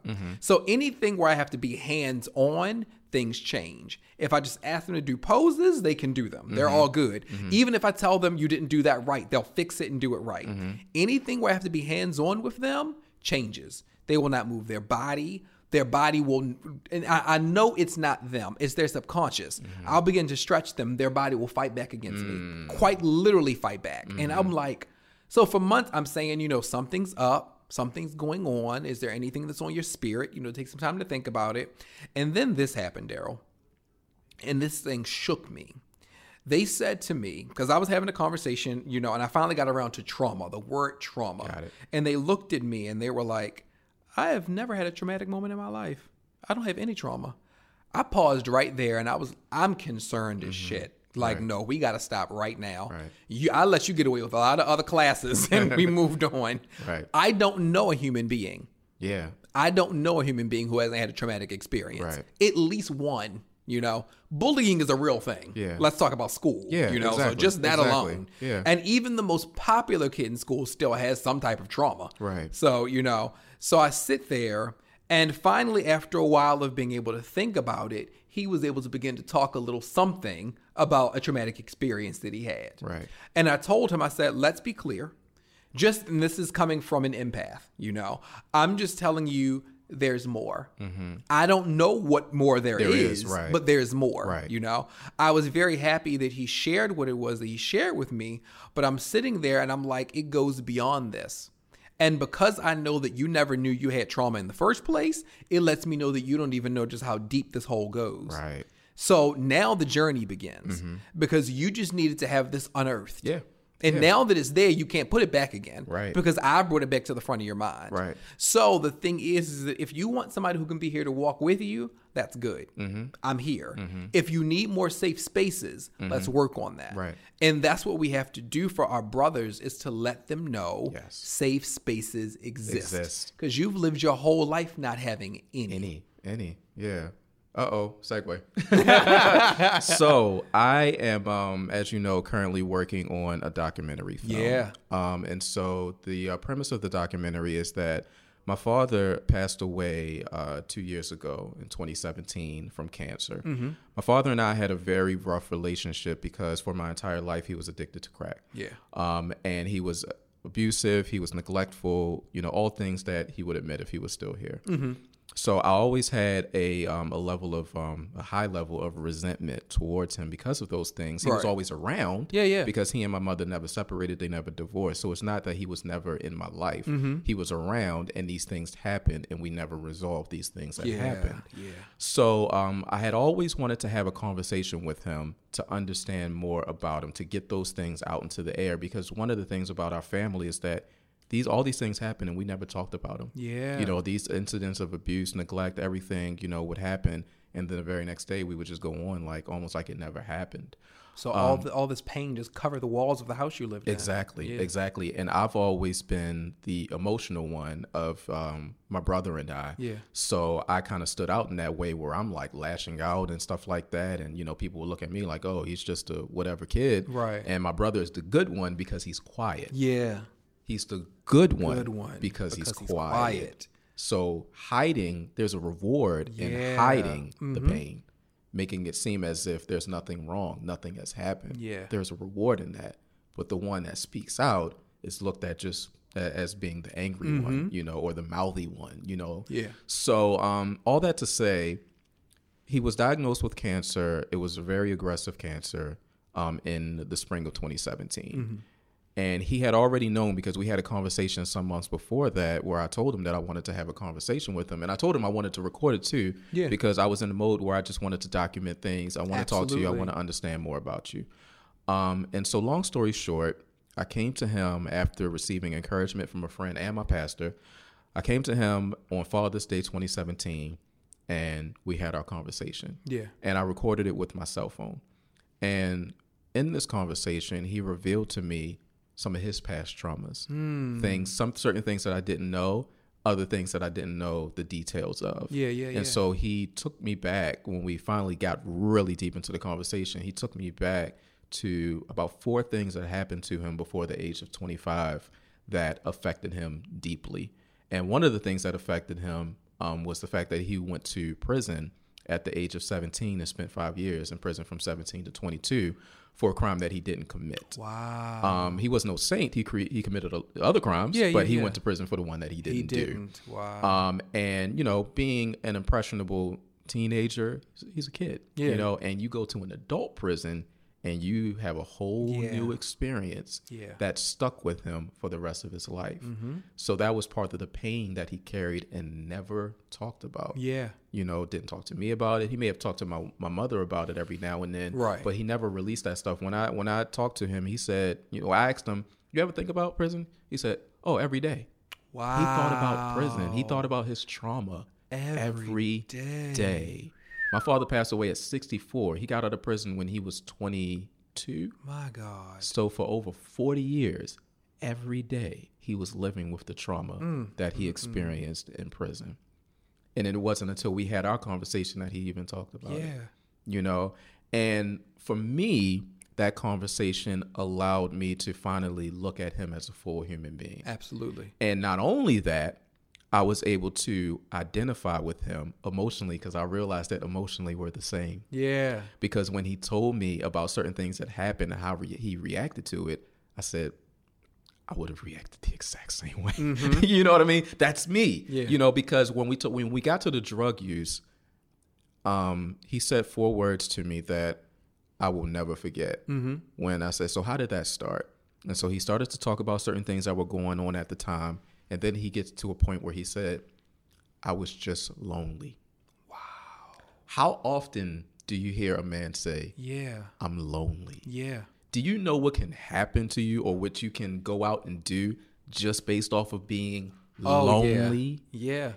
And so it blew my mind. It gave me chills because in that moment, I finally understood him. Yeah. And I related to him and I connected to him. And in that moment, all the anger that I had towards him went away. Wait a minute. More importantly, I don't know if you know what I'm about to say. More importantly, you saw him. I saw him. Which means I know it meant the world to him. Yes. It meant the world. I finally saw him. And it was no secret because I came to him the next day, very next next afternoon. And I said, after that conversation that we just had, we ain't got no more problems. Yeah. So he left this earth knowing that I forgave him and that I understood him and that I saw him. Yes. So that's what this documentary is about, is me revisiting this conversation that we had, exploring the trauma that he went through with some of the people that were around at that time that are still around today. And also along the way, talking to friends and other people close to me about their relationships with their fathers and drawing parallels between their relationships and mine. Yeah. So I guess what I'm getting to is in providing these safe spaces, starting with my father, things are coming out that's providing some sense of healing, because not only did I tell him what that meant to me, he told me how much that conversation meant to him. There we go. And what that did for him. There we go. Just getting that out. Yeah. You know, I don't want to give away any spoilers yet for a film that's not yet done. Right. But I also interviewed my mother so far, and I've interviewed my brother. And in that conversation, the conversation with both of them, those conversations, starting with my brother, we grew up in the same household. We had some of the same experiences, but we never talked about any of that stuff. So I found out things about how he felt that I had no idea of. Yeah. And things that he didn't talk about. And my brother, like I said, is very quiet. He shut down at a certain point after some traumatic things happened. And he never talked about that stuff again. And after our interview, he reached out to me maybe a day or two later and said, hey, I want to do another one because I feel like it's some more things that I didn't say. Wow. And this is the quiet one. Wow. This is the quiet one. Yeah. You know, so when you provide these safe spaces, you'll be amazed at the feelings that are expressed and the things that men are keeping inside. Yeah. We are all very much human, and we have a lot of complexities and thoughts and feelings that we don't always talk about. And I think that one of the misconceptions is that men are just so simple. Yes. We're human beings. Yeah. We're not simple. We have a lot of complex thoughts and feelings and things that we haven't reconciled, and experiences that we have not yet reconciled and understood. So we're written off as not having any feelings, right? Not having those types of thoughts, not having those types of experiences where we actually need to talk about it. Yeah. So to your point, you know, as far as your coworker, your colleague talking about soft and all that stuff, you know, that stuff is written off as being soft. Right. But there should be no negative connotation. The word soft, as it pertains to how you deal with people, it's a real term. Yes. When I was in corporate America, they would talk about technical skills, and they would talk about soft skills. Yes. And soft skills are how you deal with and interact with people. Right. So if someone is good at being soft, that's actually very powerful. Yeah. And it's a skill that is rated in a work environment. Yes. You know what I mean? So these are actual tools that you need. You need to know how to deal with people. You Absolutely. know, and that requires you to be empathetic. It requires you to be sensitive. There we go. Hello. So these things, as far as being soft, are necessary. Yeah.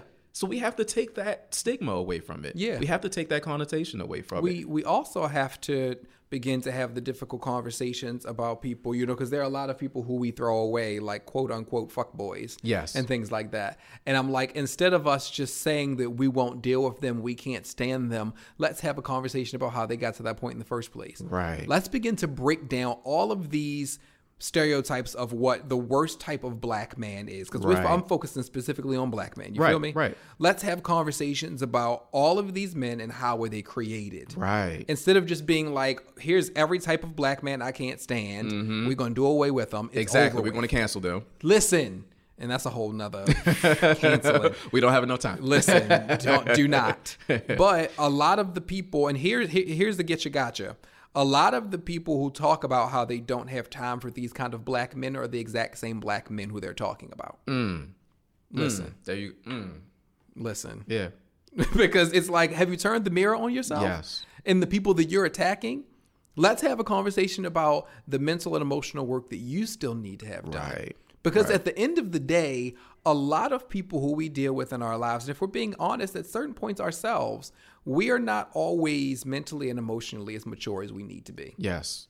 And there are people who have gotten stuck in certain spaces and they've remained there. I've talked about this before, you know, and this is where you are, where you should be somebody who's like, you know, 20 or 30 years ahead. Right. You're still in 11th, 12th grade. Right. You know, Right. and this is where you were left. Right. Whatever it was that happened to you. And mind you, I'm being generous. There are some people who mentally and emotionally are still in, you know, preschool. Right. Something happened to them. Right. Right there. And they stayed there. And they stayed there. That's a real thing. You know? And I'm like, I think about certain situations. When you mentioned that thing about loneliness, that thing hit me deep because I know people who operate in day-to-day life in a space where I can't be by myself. If I'm by myself, I don't know That just what's hit me. going to happen. I know people like that. Because if I got to get Yeah. into me, Yeah. you're asking me to Yeah. sit with me. Yeah. That's dangerous. Yes. I don't know what to do with me. Yes. I know what to do with you. Yes. I know what to do with you. I could easily pour all my pain I know into what to do you with right you. now. I know what to do with you. But when it comes to me, I have no clue. Yes. I can give you all types of advice. Yes. Here's what you need to do to solve your life. Yeah. Bam, bam, bam, bam, bam. And another person sitting there like, wow, you know everything, Yeah. person. Yeah. Walk away. I feel healed. And you sitting there and you're just a shell of who you're supposed to be. Yes. Because I can give you everything I'm supposed to have, but I don't realize that that's what's going on with me because I keep running away from me. I escape me every day. I wake up and That is so every real. morning I run from me. That is so real.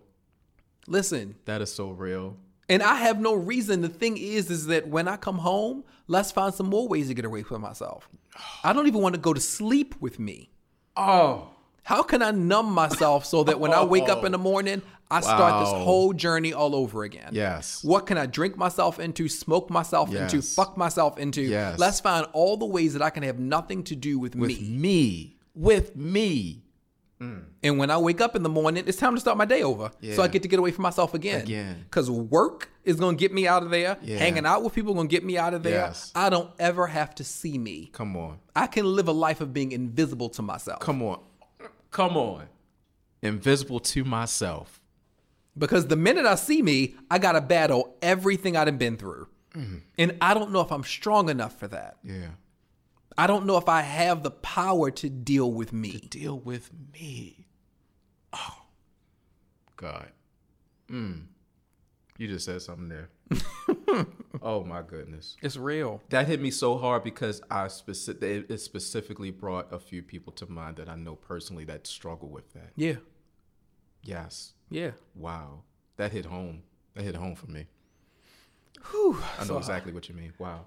So I guess this is a good time to get ready to go into good news. Let's do good news. Because this conversation. This conversation keeps going because I still have things I haven't even talked Listen, about. I told you I got to have you back on here. Yeah, we got to do it again. We got to do it again. All right, Wow. so we'll be right back with good news, Misfits.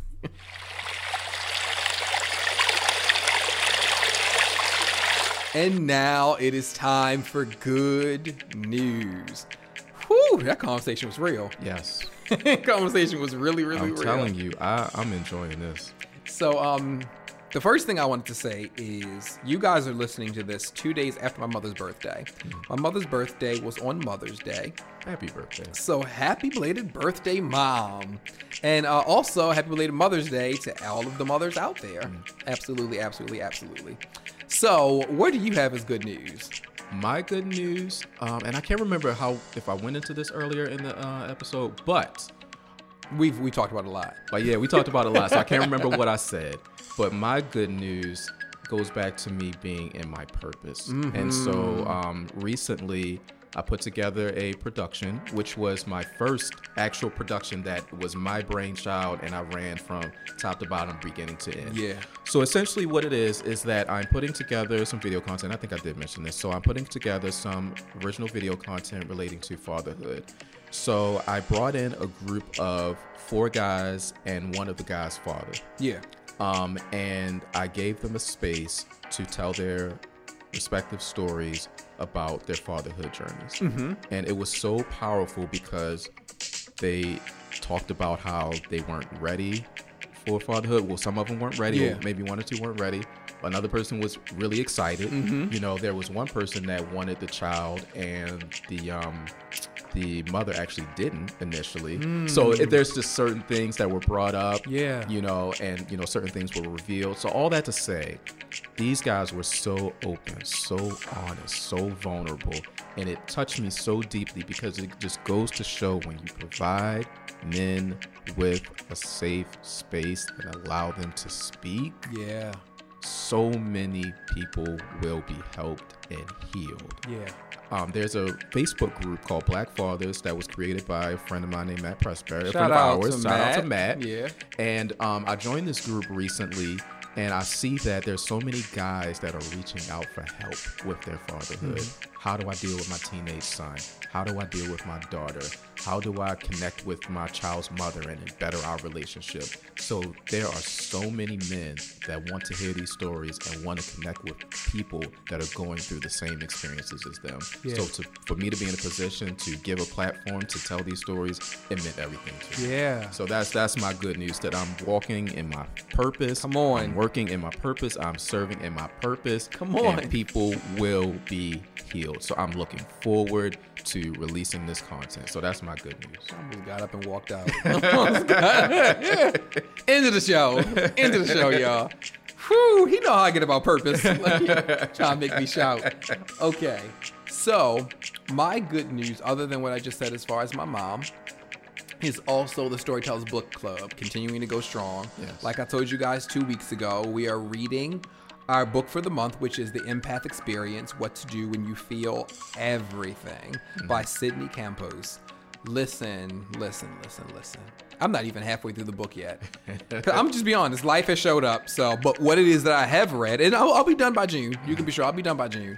I was reading it on the plane right up here too. Every page.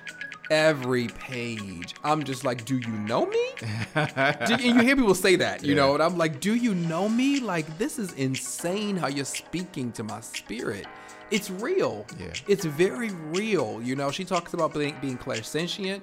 She mentions Reiki. Like, I'm like, you're speaking my life. Like, this is so real to me, you know? And so I'm saying to people, even if you don't consider yourself to be an empath, I think that you should read it, because I think there are things that would still connect to you. Yeah. Because even if you aren't like us, there are things that I believe you'll read and you'll be like, well, I can see that. Yeah. I can see me being that kind of person. Yeah. And it's healing. Right. And that's why I'm looking forward to talking about it here on the podcast. Right. Because I think when we go into depth and actually speak about what the book is saying, it's going to be like an aha for a lot of people. Right. Because it has been a serious aha book to me so far. Right. So I definitely add this to my list of books that are like, it's a must read. That I may have to go back to more than once and like, let me fill myself back up again. Yeah. So that is some good news as well. And so if you guys want to join the book club, you can go out and get the book. Like I said, it's The Empath Experience by Sydney Campos. And join in with us in June when we start talking about it. Now, if people want to be able to walk with you on social media, where would they find you? Yes, so I am on Instagram. I'm probably more active on Instagram than any of the other social media platforms at this point. So my IG is D Taylor Images, DTAYLORIMAGES. Please walk with me on Instagram, and I do also have a Facebook page under D Taylor Images. Not as active as I would like to be, but I promise to you guys I will get better. But probably the best place at this point is IG, and that's at D Taylor Images. And is there any more information you can give them as far as the documentary? Yes, so the documentary is called My Father's Shoes. I was blessed to receive an initial investment from a program that's called the Saul Zantz Fund here in Baltimore. I didn't even tell you the amount. They invested $30,000 into my film. Come on now. Yeah. You never told me that. Yeah. So I'm able to use that to get equipment and do some other things. So I'm going to be working on that throughout 2019. I plan to release it in 2020. So throughout 2019, I'm going to be working on raising more funds so that I'll be able to pay myself to work on this film, because this is the most important project that I've done to date. So yes, please look out for that. And I'm always reporting things on my social media about what I'm working on, who I'm interviewing, and things like that. So please follow me on this journey. And the film, again, is expected to be released sometime in 2020. Yeah. Thank you so much for being on here, bro. Thank you for having me. I enjoyed this. We got to do it again. Like I told him offline, I was like, you are a natural. You are a natural. This is what I'm talking about with the co-host. Like, yes, this is real. Like, for real. Like, I've been really, really blessed over the last several weeks to have some really good co-hosts on here. So I'm grateful for all of y'all. I'm grateful for all of y'all. And like I said, for this to be your first podcast ever, you knocked this out. And I told him, I was like, there's a possibility. I accomplished something. You're right. I said, we might need to make Black Men Matter a series kind of like Black Queer and Apologetic. I'm open. Because the conversations continue. Yeah. Continue. And I'm not going to lie to you. This felt good. It felt good? Yeah. This felt good. Yeah. So let's do this. Absolutely. Yeah, this felt good. All right, Misfits. So we're going to go. You know how this is. The healing space is every other week now. So I'll see you guys in 2 weeks with more great healing. Until then, I love you all so much. Namaste. Namaste.